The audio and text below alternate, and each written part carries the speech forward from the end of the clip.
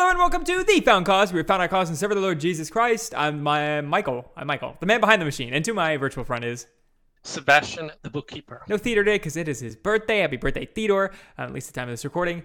Today is a special episode because Sebastian had a brilliant idea, I think, to get us lots of views and money, of which we make none.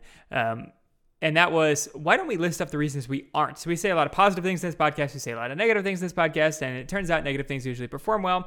So in the spirit of that, and to make something digestible for our audience, especially our Muslim audience or those interested in Muslim apologetics, we're going to do an episode series on why we aren't particular religions, starting with Islam. So this is why we aren't Muslims. 5 reasons.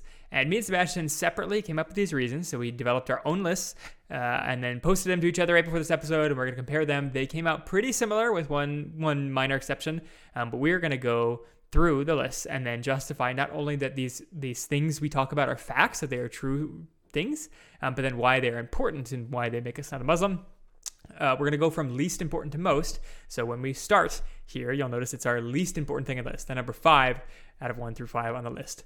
This one we matched up with, and without further ado, we both said that the life and teachings of Muhammad were unreliable. He was an unreliable witness, and that is our number 5 reason why we are not Muslim. Sebastian, I'm going to let you take this one because you are by far the scholar between us two and an avid reader of both the Quran and other parodies of Muhammad's life, so you know more than me on this one.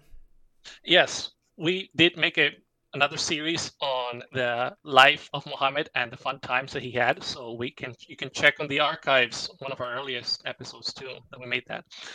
A source, I'll just remind everyone, I have this compiled of all the compilation of all the Qirat from the Quran. I use that to read my Quran, and it's great. Anyway, back on topic.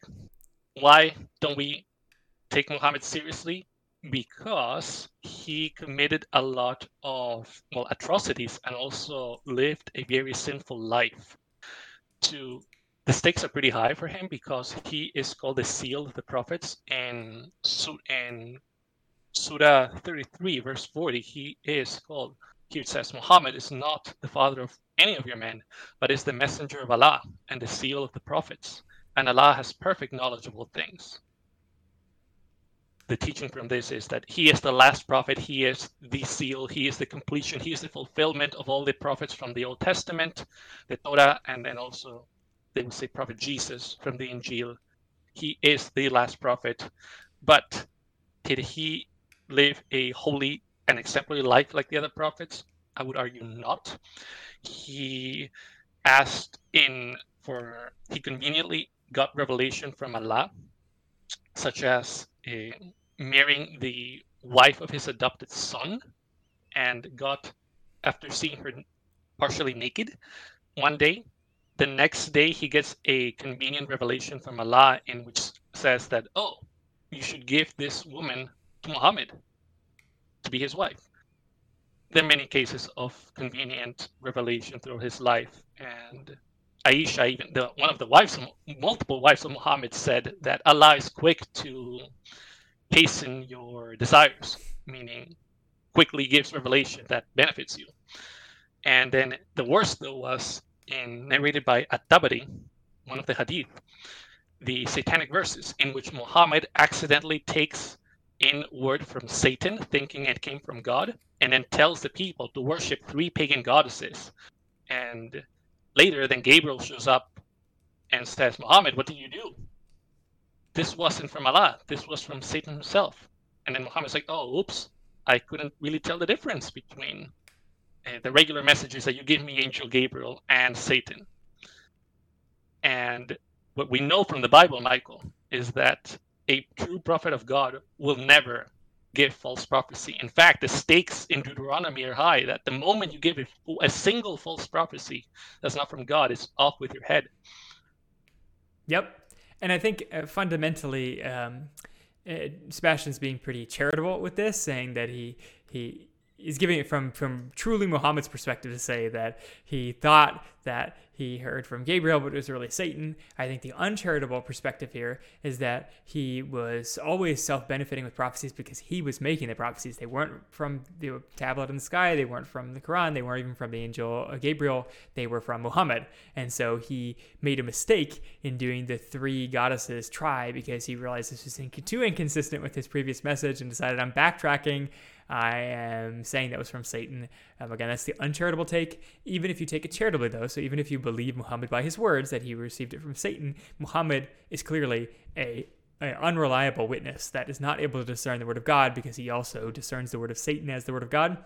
And like Sebastian just said, these stakes that Scripture, the Old Testament, the supposed same Old Testament that's consistent with the Quran, gives for false prophecy is death. And so none of the prophets of God give prophecy. So they might be confused themselves. They might lie themselves. They're all sinners themselves. But the fact that they would prophesy outside of the name of God is a mark of a false prophet, not a true prophet. So even the most flawed prophets of the Bible, the true prophets, they do not lie in the name of God because that would be contrary to their very chosen occupation that God gives them as a prophet. So therefore, we would say Muhammad is not a prophet. He is a false prophet. And for those that don't know much about Islam, you may be saying, so what? Like even some prophets in the Old Testament, like Elijah faltered. He says, God, kill me. I can't do this anymore. They had moments of weaknesses. Well, the stakes are high because according to Islam, the entire Quran was revealed through Muhammad.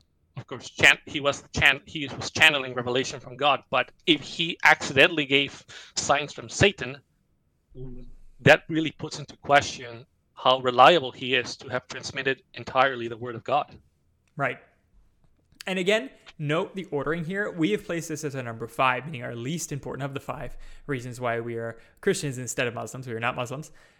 So it's not the end-all be-all, and there's dispute over like whether these hadiths are true and whatever else. But know that we are not, again, especially Sebastian here, is not being uncharitable in his take here because these hadiths he quotes are reliable sources. They're accepted by Muslims. He's not taking fringe stories or weird conspiracy theories about Muhammad. These are well-known and attested things about Muhammad's life.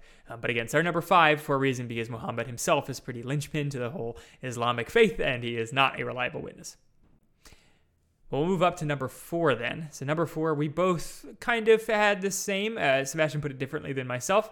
I said my number 4 reason for not being a Muslim was the consistency of scriptures, the consistency of the Old and New Testament in contrast to the Quran, because they're contradictory, and therefore the consistency of the Old and New Testament overrides the inconsistency of the Quran. Sebastian put it, there's no continuity to the Old and New Testament in the Quran. So the fact that the Quran is not consistent and continuous with the New Testament and the Old Testament means that it's fake. It's not the true word of God. It's false. So Sebastian, you might want to speak on this, and I've got my own words as well. How would you put it? Yes, from Surah of Yunus, of Jonah, chapter on Jonah, verse 37, it narrates, "It is not possible for this Quran to have been produced by anyone other than Allah. In fact, it is a confirmation of what came before and an explanation of this scripture. It is, without a doubt, from the Lord of all worlds." What does this mean? Over and over and over again, the narration in the Quran by Muhammad is that Allah is the God of Abraham, the God of Isaac, the God of Jesus, the God of Moses, meaning that the Quran supposedly is the continuation of the Old and the New Testament, being narrated by the same God from the Old Testament and the New Testament. So the Quran says that this is the Quran is an interpretation of the Old and the New Testament. And the great problem with that, and it's going to be more evident as we talk about our other points, is that the Quran states things that are very different from Yahweh in the Old Testament or Yahweh through Jesus Christ in the New. We'll get to that. Yeah, and not only that, just to get to like textual consistency, the Quran also has different stories in it. Again, trying to be charitable, because I know some atheists would take the Bible and say the Bible has different stories in it about the same events, but we would say they are harmonious. They are the same event being described differently. The Quran has different stories for creation, where one says that Adam was made with semen, and one says that he was made with blood, if I'm right, Sebastian. Is this correct? Yes. From different interpretations in tafsir. I do want to preface though, Michael, that many do say that unlike the Bible, in the Quran, you really cannot jump around that much. So if there is a contradiction, there is a reason why there is a contradiction in the Quran, unlike the Bible, in which you try to harmonize everything. And yes, you're absolutely right. So in some verses, Allah creates from blood, another one created man from sperm, another one created man from nothing. Which not only is not the truth of Genesis, so Genesis says that God created man out of the clay of the earth and then breathed into him. So that's not consistent with the Old Testament. It's also not even consistent with itself. So even if you're, like you're saying, Sebastian, even if we decide to throw away internal inconsistency in the Quran because of some magic juju that says that it's always right regardless, so that you can't criticize it that way, we can compare it at least to the Old Testament, with which it says it's consistent with, and it is not, in several key examples of which we're about to talk about, and that and others. And therefore, it's a reason we are not Muslims. Right. So that is also another huge difference with the Old and New Testament, in which Jesus never claimed to break with the law. He came, I fulfill the law, meaning there's no canceling of, there really is no cancellation of the Old Testament. It's just a fulfillment, a completion of it. Whereas in Islam, several scholars have come up with, throughout the centuries, came up with the idea of abrogation, meaning later revelations can cancel old ones that are contradictory to it, which in my humble opinion, is a very convenient way to deal with the text and not really addressing the contradictions. And exactly. And this is an attack that comes on Christians, and we've talked about it incessantly in this podcast because it's a big passion portion of mine. And that is the fulfillment of Jesus fulfilling the Jewish law, so that he avoids abrogating it in his new law that he brings in. It's not really new law, it's fulfillment of the existing law. It was always a shadow, and you can see the symbols of the Old Testament into the New. There are a lot of them. It's not only described by current day theologians, but also by the people of the time, like Matthew specifically describes verses in the Old Testament and how they're fulfilled in the New, and so do the epistles from John and Paul and Peter. So, all that being said, there's tons of real referenceable Old Testament scripture in the New Testament, whereas I don't think there is any in the Quran. I don't think there's any direct quotes from the Old Testament, to my knowledge. The only one I can think of that I know is supposed to be quoted directly is an eye for an eye and a tooth for a tooth. Okay. Well, considering that is also out of the Lex Talionis, is also in the Babylonian law, that seems a dubious one to be directly quoting. In any case, it's given as part of Moses' law, I assume. Yes. There is a lot of summary and paraphrasing of Bible stories, like the story of Jonah or the story of Joseph in Egypt. And there's a lot of extra dialogue that was not in the original Genesis narration, for example. Or there's some different takes on the story. I can think of the story of Joseph now, in which he actually stays in the house with the Egyptian woman, and then the husband believes him instead of his wife for when Justified. Yes, and then but still he ends up in jail by saying, I'd rather be later in the feast, I'd rather be thrown in jail rather than have to be humiliated by you, Egyptian woman, and the other Egyptian nobles. So somehow magically he ends up in jail. So yes, there's some diversions from the biblical narrative, but there is some basis on the Bible stories. Right. And again, the historical facts do point to the consistency of Scripture being much stronger than the consistency of the Quran, the Old and New Testament, because the writers of Scripture in the New Testament are Jews themselves. They come from the Jewish background. They're directly lined up as the descendants of the Old Testament. Whereas the Quran is 600 years after all these events take place. It's written by non-Jews. It's written, I guess, supposedly by God, and then given to non-Jews. It tries to convert Jews, tries to convert Christians, fails in a lot of cases, right? And so the consistency is obviously lacking there just from a historical standpoint, too, in that there's been 600 years since Christianity, and what came of it? Really nothing in the Muslims' view. So that's our number 4 reason. Again, we're ratcheting up here. So that's more important to us than the life and inconsistency of Muhammad, but it is still not our number 1. Number 3, and Sebastian's kind of number 2, both pointed the same, but we'll start with number 3. And that is the Muslims' Unitarian God versus the Trinitarian God of the Bible, and the Unitarian God being not consistent with the Bible. I say biblical fulfillment in Christ as God, which points to the fact that if you don't have a Unitarian God and you're a Christian, you have a Trinitarian God, i.e. that Jesus Christ is God and so is the Holy Spirit. I'm going to do a quick quote here for the Bible just to show that the New Testament and the coming of Jesus Christ as the Messiah is consistent with him being God, and also consistent narrative through the Old New Testament as to why it's against the Unitarian God. And then Sebastian will give some Unitarian quotes from the Quran just to prove that this is the case, that the Bible is Trinitarian and that the Quran is not. So here's from Isaiah 53. This is Old Testament prophet speaking about the coming Messiah, who would be Jesus, as we believe. Here he says, he was oppressed, the Messiah, and he was afflicted, yet he opened not his mouth. He was led as a lamb to the slaughter, and as a sheep before its shearer is silent, so he opened not his mouth. He was taken from prison and from judgment, and who will declare his generation? For he was cut off from the land of the living. For the transgressions of my people he was stricken, and they made his grave with the wicked. But with the rich at his death, because he had done no violence, nor was any deceit in his mouth. Yet it pleased the Lord to bruise him. He put him to grief. When you make his soul an offering for sin, he shall see his seed. He shall prolong his days. So if you notice what's odd about this passage about the Messiah, not only is he going to pay the sins of his people, which is exactly what Jesus did and was supposed to do, he also will prolong his days. So he will live, he'll prosper, he'll make it through this bruising, this grieving. But also, he was going to be dead. He was going to be cut off from the land of living, and he was going to be with the rich at his death. So he was going to be put to death. How can you both be prolonging your days and die? How can you pay for sins? Well, there's only one way, by dying and then being risen from the grave, just as Jesus was. And then equivalently, he had no deceit. He did not open his mouth. He was blameless. Only one man is blameless, and that is the God-man, Jesus Christ. So this is the consistency between scriptures and shows that it needed to be God who would be not only sinless, but also be able to raise from the dead. Whereas the Quran has a Unitarian view of God, and Sebastian, maybe you want to speak to that. I do, yes.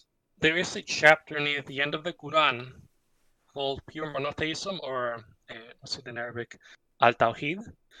And it reads, say, He is Allah, one and indivisible, Allah the sustainer, needed by all. He has never had offspring, nor was he born, and there is none comparable to him. And the beginning, I can't read some Arabic, so it says, Kul huwa Allah ahad, like one, when they get the word Tawhid, and like in Hebrew also, when they say the Shema, Yahweh Elohim, Yahweh Ahad, you can see Michael even, that similar roots. Mm-hmm. So this is, many Muslim commentators have taken this to mean that he has never begets, nor was he begotten, to try to counter the Christian lingo at the time in the 600s going around in Arabia, because there used to be Christian kingdoms there. This is trying to attack the divinity of Jesus, him being the Son of God. That's how they interpret this. He neither begets nor was he begotten. And also in, where is this? Surah An-Nisa, Surah 4.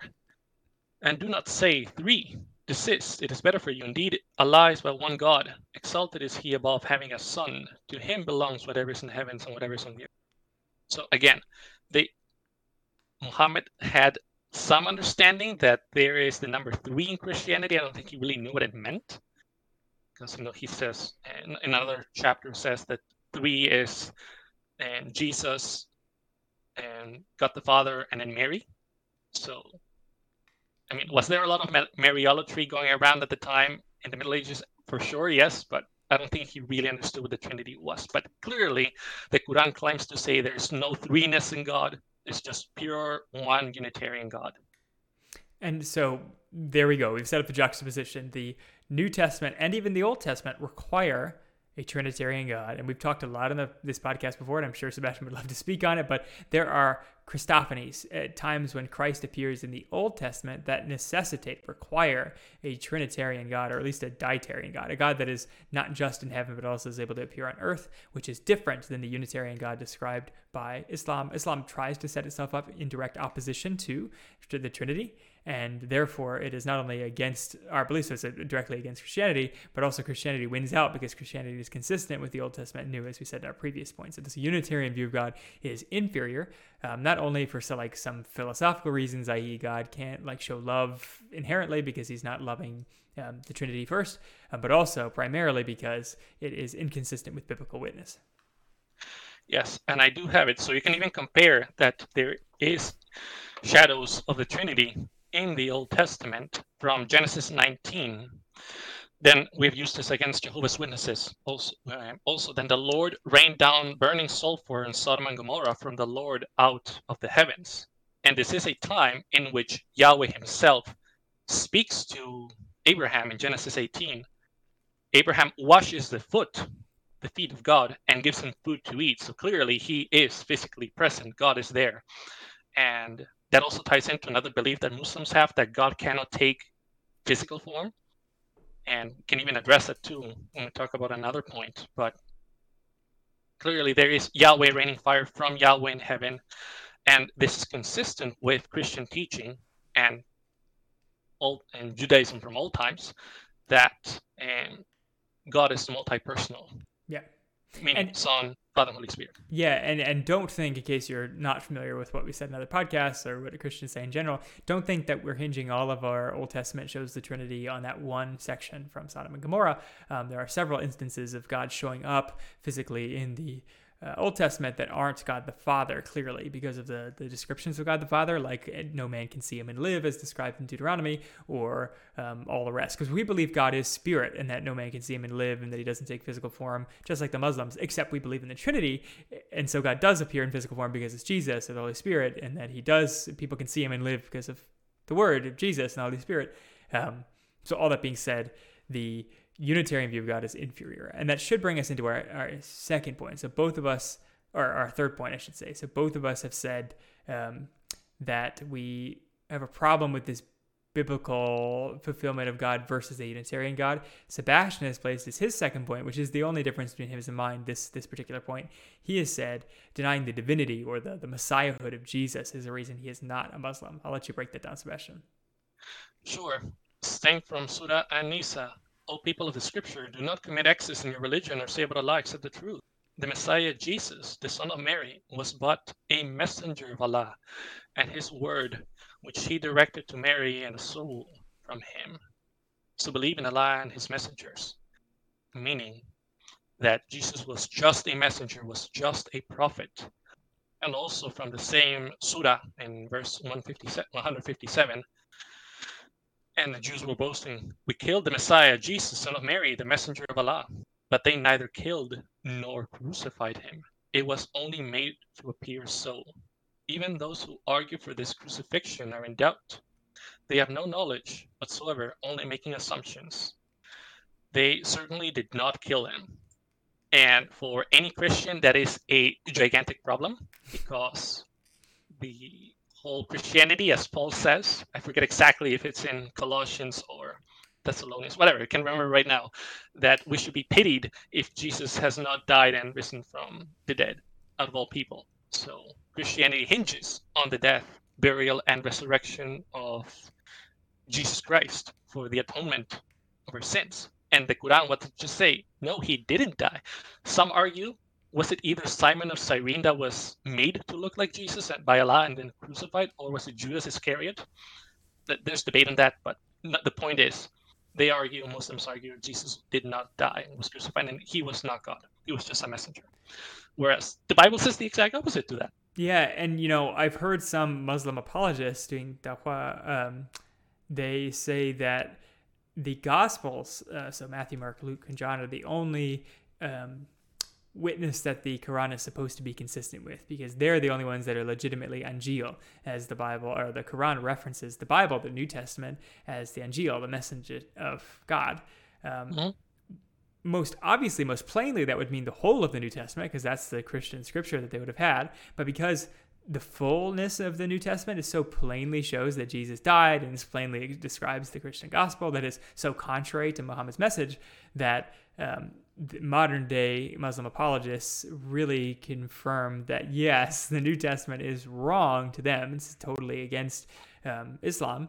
but the only proper Injil then is the Gospels, which are still inconsistent with Islam, but they try tricks to make it look like Jesus isn't God in the Gospels and is made God by Paul or whoever else that argues. Of course, it's not true, and we've talked about it in our previous episodes before, but just goes to show you that even Muslim apologists, by their very admission, say that the New Testament plainly shows that Jesus is the Messiah and rose from the dead.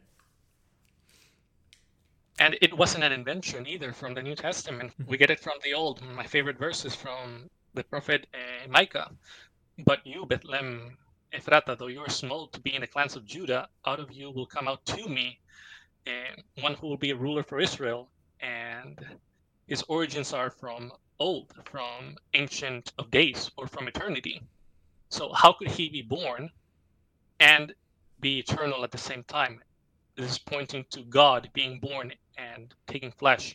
And then also on the note of the Messiah, you read from Isaiah 53, the Messiah is going to die, but he will resurrect. Why and how? Because he is God in human form. Yeah, amen. And let's roll this right up because it goes to your number one and my number two. So just, again, this is where me and Sebastian had diverged. We're coming back together here. My number two is the same as his number one, and that is justification, salvation. I call it the fulfilling gospel of reconciliation. So we are Christians and therefore not Muslims because Muslims do not have good justification and salvation. Theology, it's not fulfilling. It does not give peace. It does not give reconciliation with God. You're forever in limbo on whether or not you are saved, and you're trying to earn your own salvation. Whereas in Christianity and the true gospel, you have it won by God, and God gives you true peace. You know that you're saved and you're fully reconciled. That's the gospel peace. But let's prove it so that you don't just hear us. I think you have some quotes from the Quran, Sebastian, talking about them trying to earn salvation. Yes, from Surah of Yunus, of Jonah, Surah 10, verse 26. Those who do good will have the finest reward and even more. Neither gloom nor disgrace will cover their faces. It is they who will be residents of paradise. They will be there forever. So that's one that I have. And then another one is from Surah of Sabah, chapter 34, verse 4. So he may reward those who believe and do good. It is they who will have forgiveness and an honorable provision. The Quran mentions over and over again in other places too that Allah rewards and gives salvation and forgiveness to those who do good.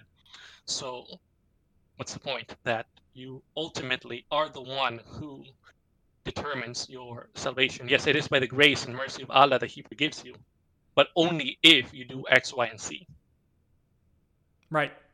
And this is in contrast, and I'll give some Bible quotes here, to the Christian gospel, which is that God justifies the unrighteous. And that's a point that even Joseph Smith, a very similar story, by the way, to Muhammad, who gets supposed revelation from God, steals people's wives, blah, blah, blah. He changes his translation of the Bible from saying that God justifies the ungodly to God justifies the godly, because he doesn't understand and doesn't want to believe that God would justify ungodly people because God is good. However, God's ultimate plan for humanity was that all humanity is ungodly and no one would be saved, not one. No one is good, no one is righteous, not one. As the Psalms say, as Romans 3 reiterates, no one is good, not one. And therefore we need a Savior that fully justifies the ungodly. Therefore the Christian gospel is summed up in this. This is Romans 5. It says, therefore, since we have been justified through faith, we have peace with God through our Lord Jesus Christ, through whom we have gained access by faith into this grace in which we now stand. Meaning, we have been justified fully before God via faith, via belief, via saving faith in Jesus Christ, who has given his reward to his followers. So this is fully done by God. It's not done by man. So it doesn't matter if you are ungodly. God is the one who makes you godly. And it's fully securing because Jesus Christ is the one who's given you his faithfulness. So it doesn't rely on your own faith. And then equally, that gained access faith that you've gotten through Jesus Christ is also complete. It's all your sins are paid for through Jesus. And not only is it entirely by him, it's also fully done by him. You do not have to, quote unquote, be good. Now you want to be good, and being good is a sign that you're saved and all that, which we talked about in other episodes, but this is a fully justifying gospel. It's one that you can fully believe that you are saved and at peace with God and not be relying on your own works, which all other religions fail to do, because all other religions try some way to, well, I shouldn't be a broad statement. Most other religions try to prove themselves to God. Some other religions don't care, or they come up with other ways of justification, but Islam is one that tries to work its way to salvation, which is just a not peaceful kind of salvation. And it's also not consistent with Scripture, of course. Right. So that is supposedly one of the arguments that Muslims use in contrast to other religions, that your relationship is direct with Allah. It is just between you and Allah. So it is all based on you. If you're a good Muslim, you do the 5 pillars of Islam, the prayer, pilgrimage, and you do charity and whatnot. You will have eternal life in paradise because it's based on your efforts. And then Allah will reward you in that sense. But again, that is a non-peace giving gospel, just like Roman Catholics have Right. in other religions, because you can't actually be perfect, and therefore no Muslim would be saved by Muslim standards. Or it's either no Muslim is saved, or God is unjust because he doesn't actually have to justify people. He's like, oh yeah, you still have sins that you've hurt other people with, but I'm just going to overlook those with no justification for the victim, no justice for anyone involved. I'm just going to forgive. Whereas the true living God needs to defend the victim and discipline the unrighteous, and therefore he has to punish Jesus Christ on our behalf. Otherwise, he's not righteous when he forgives our sins. Right. That is the glaring problem in the Quran. Yes, God does punish sinners in hell, but then for those who are righteous in the Quran, he just forgives their sins. And whereas in Christianity, the reason why God forgives your sins is because someone took them on your behalf, and it was Jesus Christ himself who took it, the wrath of God that we deserve, on him for us, and he's the one who gives us peace rather than our own efforts. Right. Now, last one I had on my list, so mine were 1 through 4, or really 5 through 2, matched up with Sebastian's. He had an extra one. He said denying the divinity, the messiahhood of Jesus, which I kind of mixed in with Jesus being God, which was my number 3 point. My number 1 that Sebastian didn't have, but we're both in agreement, is an important one. And I said the personal witness of God in my life. So it's kind of squishy, which is probably why Sebastian left it off, because we're our hardcore logicians, and we usually try to stay with just pure logic. And I know there's a problem with Mormonism and some other religions that just say that as long as you feel the feelings of being saved and feel that the Book of Mormon is true or whatever else, then it must be true. That's not sound in and of itself, so we should all be careful to guard our hearts against deception. Just like Muhammad was deceived by Satan, we could all be deceived by our own flesh or the enemy or demons or whatever else trying to deceive us. But I will say my number 1 reason for being not a Muslim is because I've prayed to the living God, the Christian God, and had a sense of peace. I've been corrected by the Holy Spirit. I have had prayers fulfilled outside of, like in the physical world. I know God. He knows me. He's made himself known to me. So I can't justify that to you, viewer. This is just for my own personal witness, but it is ultimately the number 1 reason that I am Christian, not Muslim, is because I know the God who is the Christian God, not the Mormon God, not the Jehovah's Witnesses God, not the Buddhist God, and not the Muslim God. It is important, Michael. So even First John talks about this there, and here's what love is. I'm paraphrasing, trying to remember, but that he first loved us. That's why we love God. So him making himself manifest in your life is going to transform you, and that's definitely going to impact you. Yeah, I considered including that in my list, but I mean, it could apply to any other system as well. And you bring up a good point too that we always highlight in this channel, that ultimately it comes down to what your heart is led to.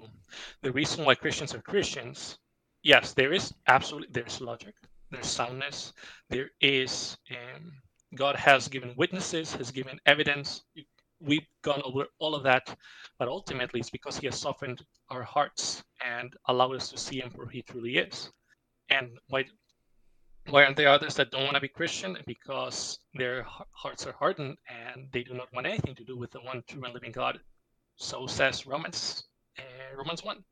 Yep. But not. And you'll probably, if you watch enough of this series, you'll see similarities between all the religions we react to and why we're not Buddhists and Muslims and Mormons and whatever else. They come down to a lot of the same points, because a lot of these same points are what make real religion, real Christianity, different from others. And so they're always going to butt up against Mormonism and against Muslims and against other man-made religions, because the truth of Scripture man usually hates. They usually hate the peace-giving gospel that is the gospel of Jesus Christ, that has come to pay for your sins, that you don't have to earn it. They usually hate the fact that Jesus is God and that God becomes a man in this incredible gospel. They usually hate the fact that the Bible is so airtight and consistent with itself. So you're going to see a lot of the same defenses in our series, but hopefully this one was a good starter. Any last things you want to say, Sebastian, before we wrap up? Just a call to repentance, that rather than relying on our own efforts, we should all know in our hearts that how often we make stupid mistakes, how often do we fall short from the glory of God.